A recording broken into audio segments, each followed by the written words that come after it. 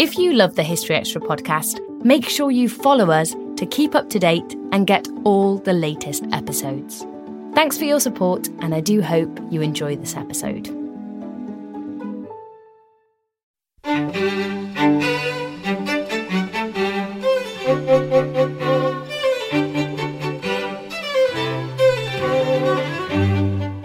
Hello and welcome to the History Extra podcast from BBC History Magazine, Britain's best-selling history magazine.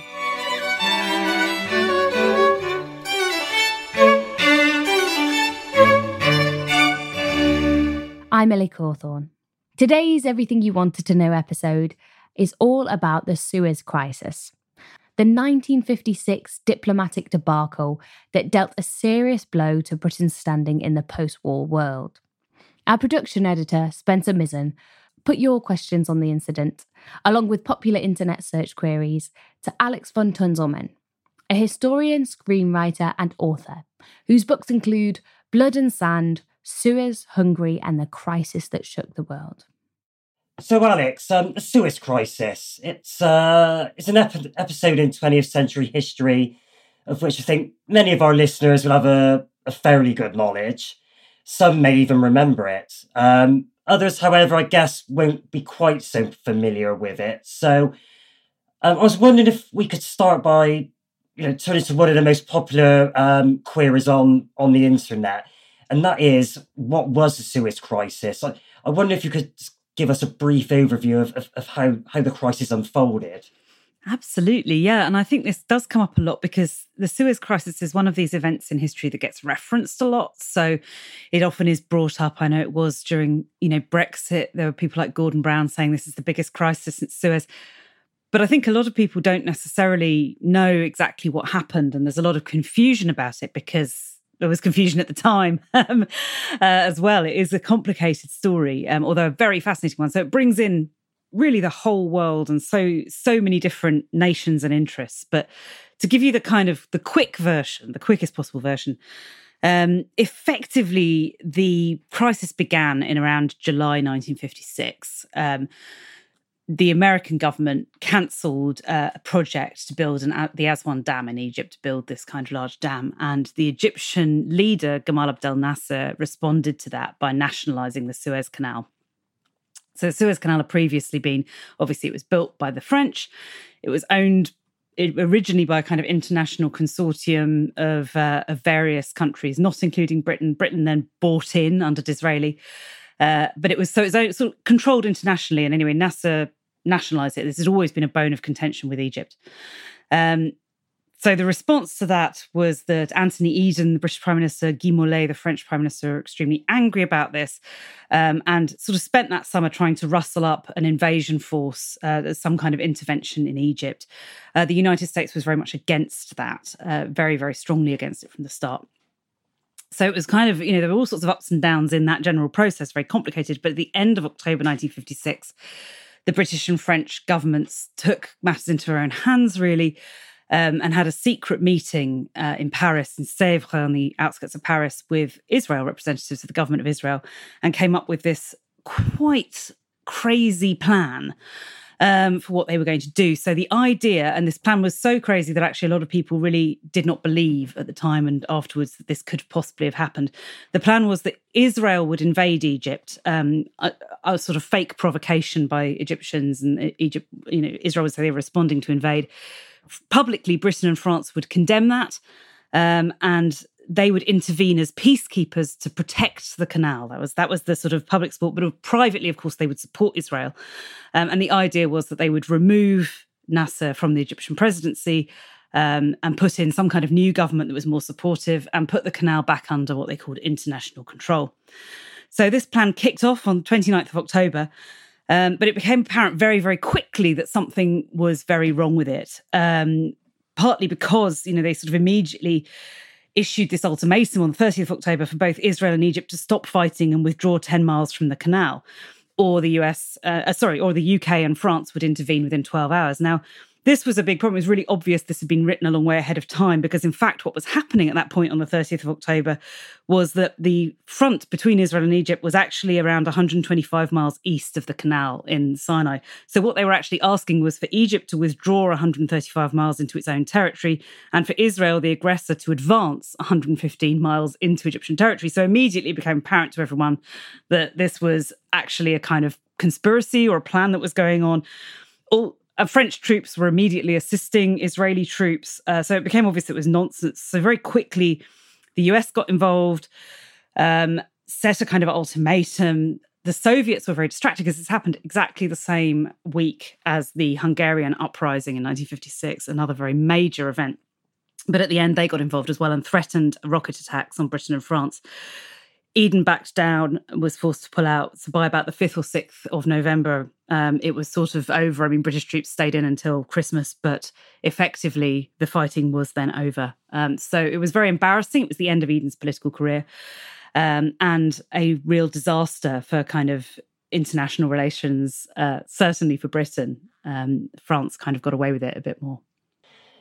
Now, Dizzy C on Instagram asks, why did it happen? Now, you've kind of just explained that, but what I wanted to know was, why were Britain and France prepared to take such a gamble? What was it about the Suez that they thought, they really made them really roll the dice in this way? Well, I think that's a really good question because the story I've just told you is a kind of, fairly conventional version of it. But actually, one of the things that I really looked into with the book is that this motivation doesn't make a lot of sense for why it happened. And in fact, what you can see much earlier, so in March 1956, so this is months and months before July, before the canal was nationalised, there is, on the record, Eden phoned one of his government ministers and said, I want him murdered about Nasser. So Eden already had a plan to oust Nasser, to kill him specifically, months and months before Nasser nationalised the canal. So I think we can say that that was not actually the cause in his mind. Guy Mollet, the Prime Minister of France, very similar motivation. He was deeply concerned with Algeria, which was then undergoing sort of independence thing. He was convinced that Nasser was the whole reason for the Algerian independence movement. So he also, from February 1956, we can see him on record also wanting to oust Nasser, to get rid of him. So I think really, if you want to look at the actual motivation, clearly there is something much deeper than the canal going on. Clearly, both of those leaders had strong feelings against Nasser, and it's really much more of a coup against him than a concern about the canal. And what was it about Nasser that provoked them in this way? It's a really interesting question. And I think actually you do have to look at that there is a kind of personal aspect to this. Eden had only met Nasser once, and it hadn't gone well at all. It had been in Egypt. And I mean, Eden was, quite sophisticated in this respect. He spoke Arabic and Persian. He'd, done Oriental languages at university.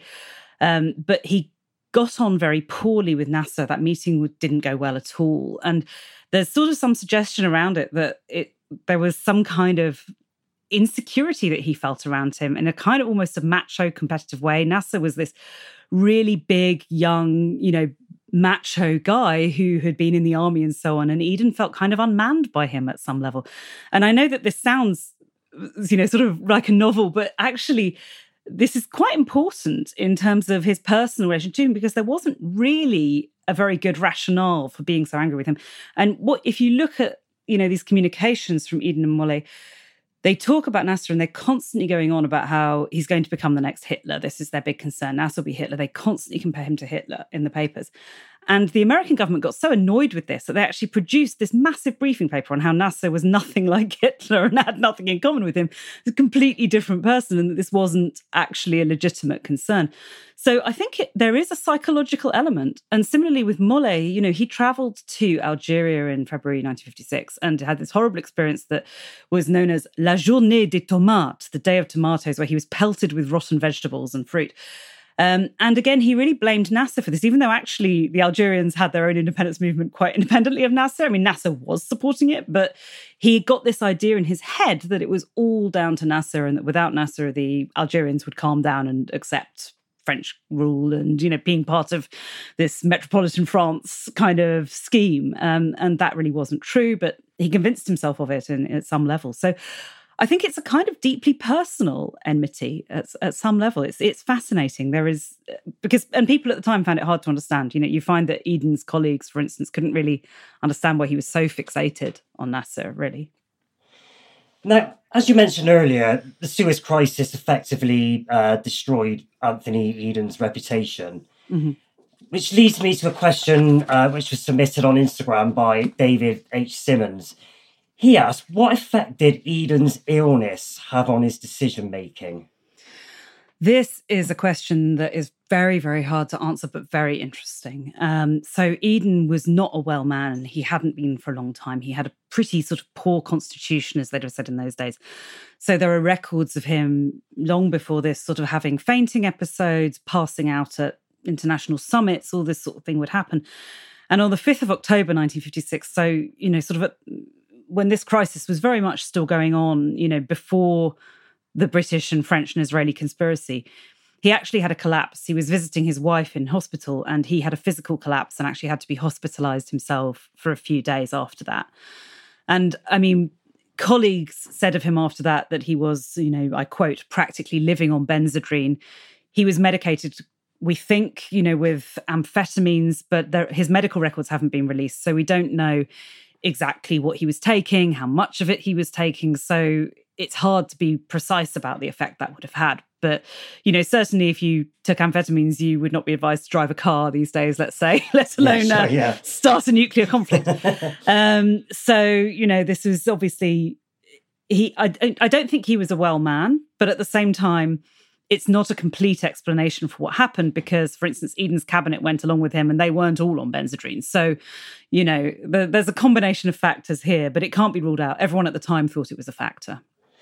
And what was his reputation like going into the conflict? He obviously had a very good Second World War. Was he highly regarded by the British people ahead of the Suez Crisis?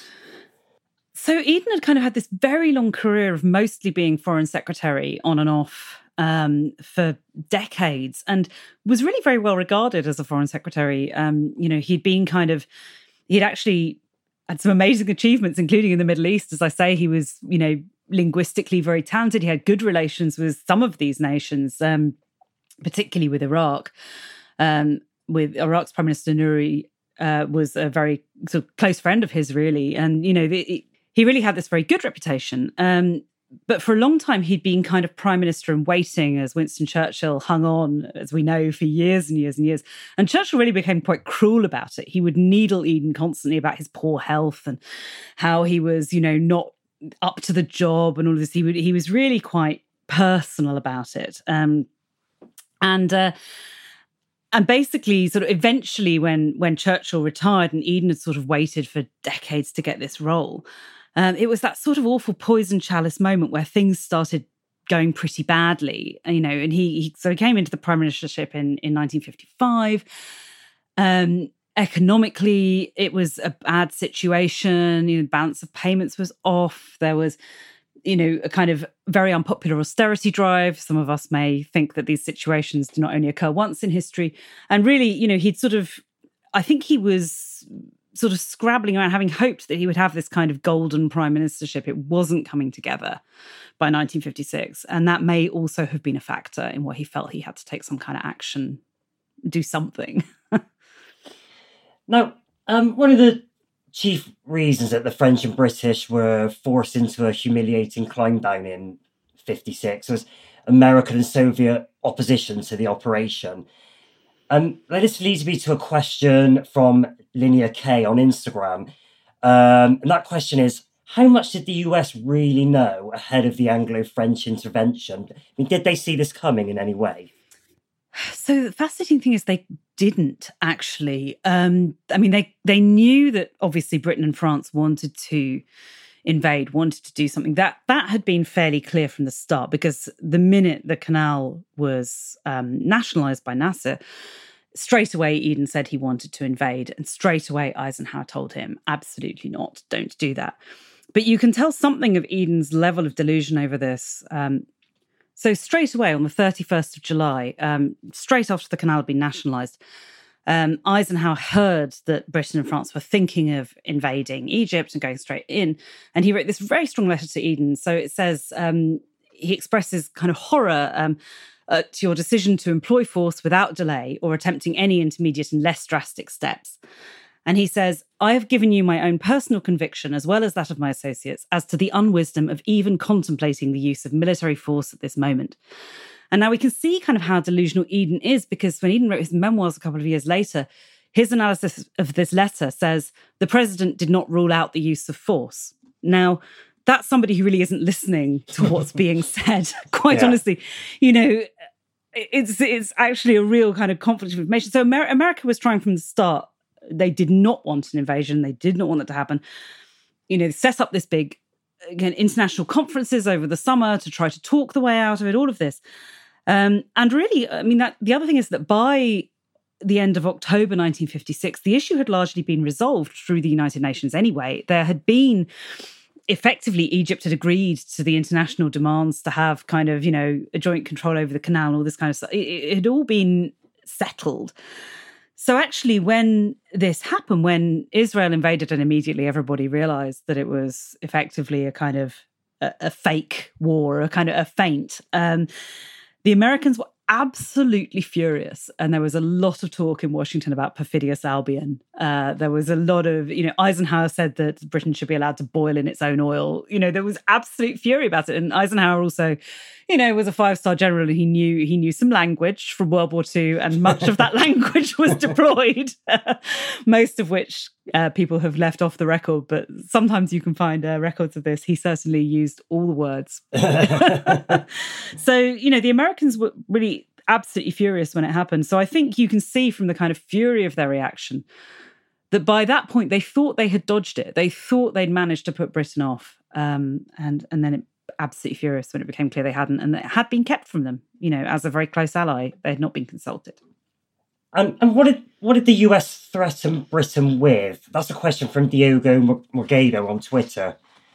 So effectively, the way that the US was kind of able to stop this crisis was sort of by a use of sanctions. And some have said this is the only successful use of sanctions in history, where effectively this is about oil. And I mean, what happened was that, you know, despite the fact that Eden had said that his motives were all about keeping the Suez Canal open, the British war plan involved immediately sinking block ships in the Suez Canal, which of course blocked it straight away. And I mean, everybody knew that would happen, and it was just a really bad plan. So the block ships kind of, you know, were sunk in the canal. The canal was blocked. Now, as we know, if the Suez Canal is blocked, world trade kind of stops. And at that time particularly, Britain bought its oil from the Middle East. It bought it from Arab nations, and it was able to do that in pounds, crucially. Suez Canal's blocked. At that stage, there were not the kind of pipelines that we now have over land. And so effectively, no oil priced in pounds was coming to the UK. The only other option to buy oil was to buy it from the US. But what Eisenhower insisted on is that oil had to be bought in dollars. He wouldn't let Britain buy it in pounds while the military action was continuing. Now, Britain's dollar reserves were extremely low at that point, and effectively, you know, simplest possible way, Britain could not afford. They did not have the dollars to buy American oil. So it was literally a question of keeping the lights on. So the game was up then. As soon as the Americans put that on the table, the game was up for Eden and Britain. It certainly seems to have been. I mean, there's still some discussion about exactly what made the game be up. I think it was almost certainly that American intervention made it very difficult. Macmillan completely panicked about that. He was the Chancellor at the time. And he really did freak out. It's kind of a way to put it, about what was going to happen. And possibly he actually disproportionately freaked out. There's a lot of discussion about that too. At the same time, though, and this was all happening on basically the 5th to 6th of November, that was also when the Soviet government, well, Nikolai Bulganin, threatened rocket attacks on Britain and France. So this was widely interpreted as a threat of a nuclear attack. And, you know, ever since, this has often been dismissed by the kind of British and French saying, oh, well, you know, we never really believed that. But actually, if you look at the papers at the time, the problem is they couldn't be 100% sure that wasn't going to happen. And that was obviously a terribly frightening threat. So the Soviet government, Nikita Khrushchev, absolutely thought that he was responsible for ending the Suez Crisis because he thought that threat was the reason Britain and France stopped. So, if you ask somebody in Russia now, they might well say that the Russians stopped it. Sure. And the Americans think they stopped it. So that actually leads me on to the next question, also from Linear K on Instagram. What was the Soviets' motivations for becoming embroiled in the conflict? I mean, what was in it for them? Well, the Soviets had this really difficult setup because it really was happening absolutely simultaneously with this first kind of major revolution in the satellite states, the Hungarian Rebellion. And that was kicking off absolutely simultaneously with this. So, and that also was something that took them by surprise. In fact, that took everybody by surprise. It also took the United States by surprise. So in Hungary, this was kind of a big national rebellion against Soviet control, which had been, very, very strict in the satellite states. It was still very Stalinist, even though you were getting at that point some liberalization in the Soviet Union itself. And it was very much a popular revolution. It was really and it really scared the Soviets. And they responded to it eventually with overwhelming force, having, kind of dithered around it a little bit. But effectively, that meant that for the crucial few days of the Suez Crisis, so between kind of the 29th of October and the Israeli invasion through to the kind of 5th of November or so, the Soviets were really dealing with Hungary and they really had their hands full with that. So they didn't really have a lot of time and attention to give to Suez, and that probably held them back. That's probably why they didn't threaten anything until, the 6th of November and this crucial letter from Bulganin. So in a sense, they were kind of kept out of it, but I'm sure that wouldn't have been the case if Hungary hadn't been happening simultaneously. I mean, the Soviets had interests in the Middle East. They were kind of, they had a relationship with some people in Syria. And this all gets very, very mixed up in the incredibly complicated politics of Cold War communism, because the United States, certainly there was a suspicion in the State Department that Nasser was a communist, but actually that was pretty poorly founded. I mean, Nasser had been imprisoning communists and, sort of was quite keen actually to get in with free trade and with Western powers. So that kind of, it was quite a flimsy accusation, but it was one that was thrown around an awful lot in the Cold War, that any leader we don't like is a communist. And actually the CIA had been planning this completely mad kind of triple coup plan in the Middle East where they were going to take down Syria and Egypt and Saudi Arabia all in one go in 1956. And, that Syria was the only one that they nearly got to have a go at, and that had to be cancelled at the last minute because of the Suez Crisis. So that also upset them considerably. But there were very different opinions in different parts of American government. The CIA on the ground in the Middle East were actually pretty, generalization, but pretty pro-Nasser. They saw him as potentially a very good asset for American interests. Back in the State Department in Washington, there were people who were much more against him, thought ideologically he was problematic. So, it's complicated.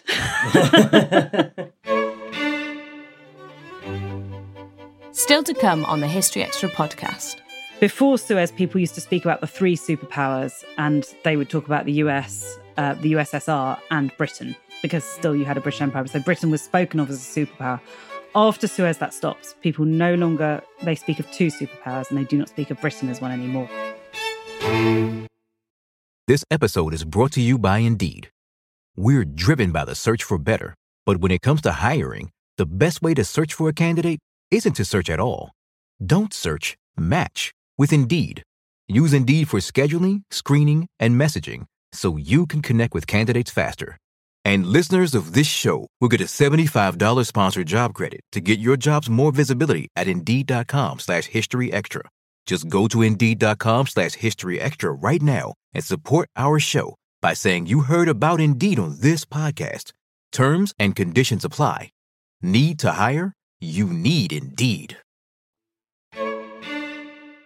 Let's talk about Nasser in a little bit more detail then. I mean, he obviously emerged from this crisis with his reputation enhanced.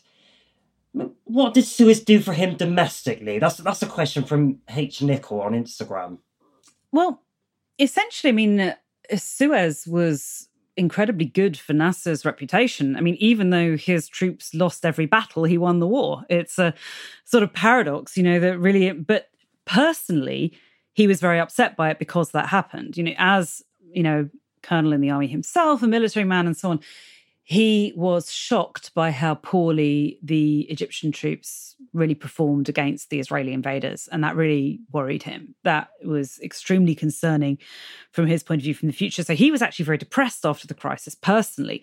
But in terms of his reputation, I mean, obviously it was amazing. Suddenly here was this guy who could be held up as defeating, Western imperialism of Britain and France, and of course Israel, which in the Arab world has its own kind of whole mythology around it. So, this enhanced his reputation tremendously. And I mean, you can certainly see, I think, the history afterwards of the United Arab Republic that was kind of a union between Egypt and Syria from 1958 to 1961. This was built on Nasser's incredible charisma and kind of, reputation out of this. But the United Arab Republic didn't last terribly long either, and probably wouldn't be seen as an enormous success story. But yeah, so it improved his reputation, but I think personally he wasn't that pleased about it. The person who was really happy in the days after the Suez Crisis was Nikita Khrushchev, who thought that he'd stopped it. So he was cock-a-hoop. He saw himself as the main winner. Absolutely. Ed Wyman asked on Instagram, what impact did the crisis have on Arab nationalism? I mean, was it a game changer in that respect in any way? I don't think it was really a game changer for that, but I think it did shore up Arab nationalism. And I think it did, it kind of played to a lot of existing interests, which, as I say, the kind of touch points in the Middle East were often about British and French imperialism, which, of course, in the region had been such a big deal. And this was this kind of, headline defeat of that. And, of course, the defeat of Israel. And so these were kind of, huge rallying points. And certainly now, if you go to the town of Suez and go to the Egyptian Museum of the Suez Crisis, where you can view this from the Egyptian point of view, it's very much about that. It's about the incredibly brave Egyptian soldiers. Or this is this wonderful series of paintings that they had done in North Korea, which show a lot of things that are not quite on the historical record, but are sort of, fascinating kind of pieces of propaganda about how the Egyptian army performed and so forth. So it certainly has reinforced that. But did it actually change anything in that? I think not particularly. I think places like Algeria were already having, their own independence movements. This was, it was an ongoing complex story. But it was, certainly as a propaganda victory, it was massive, sure. And back in Britain, I mean, how widespread was opposition to the war in the UK? Was it universal, or did a lot of people support the government? And actually, this is a question from somebody called Hugh Birkmeyer on Facebook. He's asking, how did Eden sell the war to the people of Britain? Well, Eden didn't try very hard to sell the war because he was presenting himself as a peacekeeper at the time. He was pretending like he was some kind of international, policeman rather than an aggressor. That was untrue, as we now know.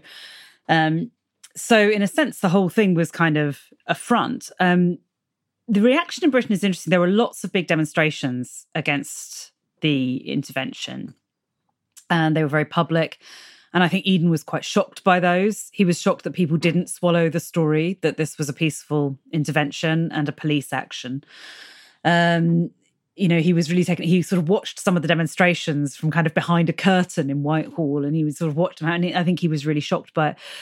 But of course, there were different opinions because some people did believe the British government's story. And even though it seemed rather incredible and lots of things quickly undercut it, people didn't really necessarily think the government would simply just lie about something as massive as this. So, some people did try to rationalise it and believe it. But as the events wore on, and of course in the decade or so afterwards, as more and more information came out, it really did become apparent that the British government had simply lied, and this thing was a conspiracy and a farce, and it wasn't the kind of fine upstanding action that a lot of people would want to support. And I think I don't think you would really find very many people now who would say that this was justifiable. I think most people would say it was a terrible misstep. at best. Sure. Now, we hear a lot about the geopolitics and the diplomacy, but I wanted to ask you about what it was like for troops on the ground. And this is a question from Sean Critchley on Facebook. The question there is, what was it like for the soldiers involved, and what was it like for people living in the conflict zone? So the troops on the ground, had sort of fascinating, complex experiences, in that a lot of them weren't really told exactly what was happening. This was all supposed to be terribly secretive, and they'd sort of been, for months kind of amassing these bases in Malta and Cyprus and so on. And everyone kind of knew, especially because there was open talk of an invasion that summer. People knew that there was a possibility of this. When it actually happened, there seemed to have been pretty strong opinions among some of the troops that this was a bad idea. And it was also, the operation was really very badly planned. Part of the reason for that is that the invasion, Operation Musketeer, as it was called, this had been planned as an invasion. And then very quickly, when this conspiracy was made with Israel, it had to be kind of turned into something that would look like a peacekeeping operation. Now, of course, those are two completely different things. So a lot of the prep was extremely bad, and the troops found themselves having to kind of, participate in basically this pantomime. But also it was so badly planned that sometimes the troops just didn't really know what was going on. Before Suez, people used to speak about the three superpowers, and they would talk about the US, the USSR, and Britain, because still you had a British Empire. So Britain was spoken of as a superpower. After Suez, that stops. People no longer, they speak of two superpowers, and they do not speak of Britain as one anymore. So clearly it had a kind of cultural impact on how people thought about power in the world. Even if, the reality may be something else, this was a notable stage that happened. I think what became very apparent is that Britain could not perform an action like this without the United States. That's the significant point, that it couldn't pull it off. So, coming out of that, interestingly, in Europe, you started to have some talk about how some kind of union of European states was necessary to counterbalance American power. This, of course, resulted eventually in the EU, but a long time before that actually happened. In Britain, there was a kind of realization that it was no longer really possible to go it alone, that the United States was really the big power, and that if they said no, it was no. So did it kind of trigger a period of soul-searching and navel-gazing in Britain, would you say? I think sort of less soul-searching perhaps than you'd think, because the recovery of relations with the US was quite quick, impressively so, actually. This really did cause incredibly bad feeling and damage at the time. But I think one thing that helped actually was that Eden quite quickly left office after this happened. He didn't hang around, and that was good, because it would have been really hard to rebuild that relationship. Macmillan came in instead, and Macmillan, even though Macmillan had been really responsible for quite a lot of the Suez Crisis, it was a new face. It was definitely a new beginning, and he was able to reestablish good relations with the US quite quickly. So in a sense, that was smoothed over, I think, quite, much more effectively than it might have been under different circumstances. However, it did have a long tail, and one place where we can really see that is that it was brought up a lot when the US asked Britain to join it going into Vietnam, is that it was quite frequently said in Whitehall, no, we remember Suez. So clearly there was a tail in terms of these, what is talked about as a special relationship between Britain and the US. Much as people still talk about it now, I think actually that was seriously damaged by 1956, and I don't think it really recovered after that. I think after that it's become something very different. Sure. Now, we haven't talked about the French that much so far. Was the political fallout as serious in Paris as it was in London? It wasn't. And this is also something quite interesting, is that the French response was quite different in that, first of all, when you had the whole planning of this conspiracy with Britain and France and Israel, Britain was really the only country that was determined to keep that secret. Britain really kind of was obsessed with the idea, well, Eden specifically was obsessed with the idea that no one would find this out, kept trying to cover it up. Even in his memoirs, he was still denying collusion, even though we know it to be a historical fact. He was deeply in denial about it. France really had no shame about doing this, which is why you see that, the French could not really be bothered to keep this secret. They were quite open about it, about just pursuing it as part of French interests and, as part of the conflict with Algeria and trying to suppress the Algerian independence movement. Israel, of course, was also not ashamed of it. Israel kind of, in fact, was at that stage, and you have to obviously think yourself in 1956, the Israel of that time was very different from the Israel of today. It was, not anything like such a militarily strong nation at that time. It didn't have fantastically strong international alliances. And of course, this is very, very soon after it was even founded, very soon after World War II and the Holocaust and these awful traumas. So Israel was actually delighted at that stage to be allying with such great nations as Britain and France. This was kind of a real jump up for it. So both France and Israel had absolutely no interest in keeping this thing secret. And again, that really undercut Eden, who was desperate to keep it secret. So the French kind of afterwards, really shrugged their shoulders and didn't hide the fact that they had done this. It's only in Britain that it kind of caused this this terrible shame, really. I think the French were just much less ashamed that they'd done it. Right. Now, I've got a couple of questions here, which I'm just going to bundle together. So they're kind of similar. The first is from Tracy CA on Instagram. And that is, what was the impact of the crisis on the trajectory of the Cold War? The second is on Facebook from Daniel O'Donnell. He asked, did the Suez Crisis distract or prevent the US or NATO from intervening in and helping to resolve the Hungarian Revolution of 1956? So I guess that both these questions are really asking how did the crisis impact on relations between America and the Soviet Union? Yeah, I mean, it really does kind of, to some extent, what's happening at this time in Egypt and Hungary is acting as a proxy for American and Soviet Cold War playbook and fears and so on. Although, of course, there was no direct conflict between America and the Soviet Union. There was definitely hope in Hungary that there would be an international intervention, that there would be help from these countries that had been talking a good game about how much they opposed communism and so on, that there would be some assistance, but there was no assistance for Hungary. And it's hard to say now exactly whether that would have been different if there hadn't been the Suez Crisis at the same time. I mean, certainly with the Suez Crisis happening, there was absolutely no chance of an intervention in Hungary.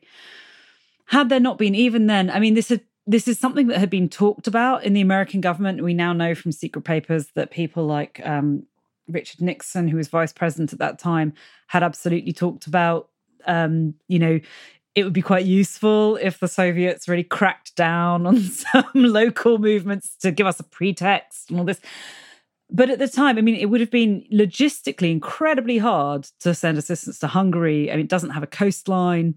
How do you get it in? You think about 1956 military methods, you're going to, do some kind of precursor of the Berlin airlift. Are you going to fly in support? How would you do this? It would be very difficult.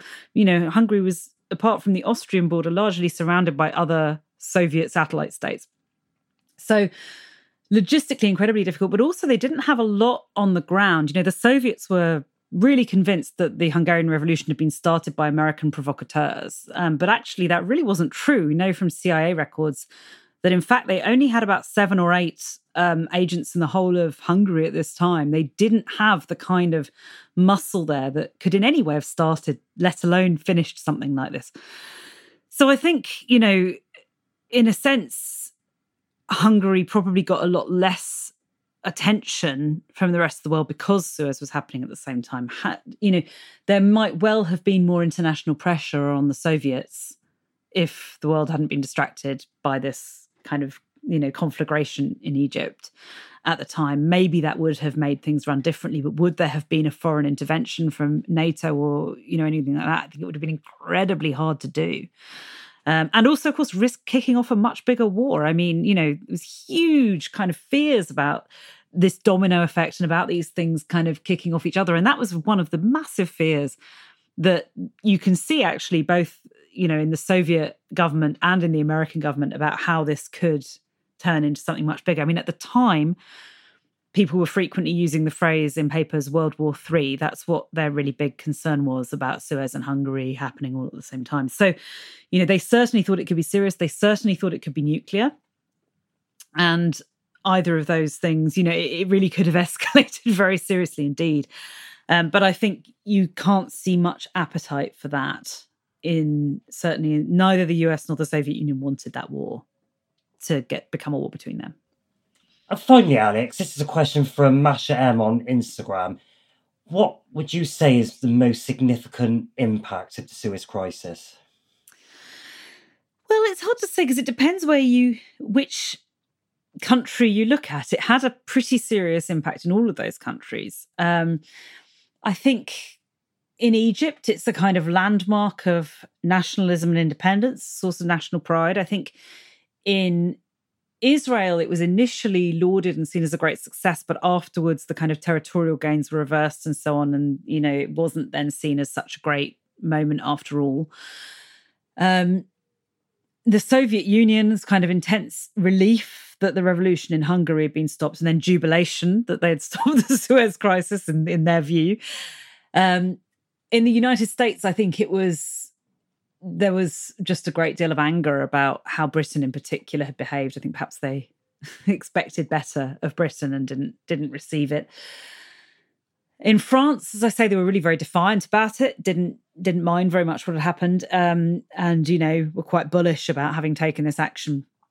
In Britain, it's kind of more interesting because it does mark this sea change. It does mark a moment when it became very obvious to a lot of people in Britain that no longer really was Britain one of those major forces in the world. No longer really was it a superpower and could it stand alongside those nations. And so there is a kind of psychological rebalancing there. And I think that's why now in British politics, it is often referred to, it does often come up as a touch point because, even though the effects of it, as I say, in terms of relations with the US or anything, were repaired to some extent, fairly quickly. And ultimately, voters in Birmingham probably don't particularly care whether the Suez Canal is controlled by one consortium or another. It doesn't necessarily have this kind of impact directly on people there. But I think it did have an impact on, British foreign policy from then on how the government, how successive governments, different governments, viewed their kind of role in the world. Yes, sure, because it limited what could then be done. That was Alex von Tunzelmann. Blood and Sand, Suez, Hungary and the Crisis That Shook the World is out now, published by Simon & Schuster. You can find a link in the show notes. Thanks for listening. This podcast was produced by Ben Hewitt and Jack Bateman. Tune in tomorrow to hear Jonathan Dimbleby on Operation Barbarossa.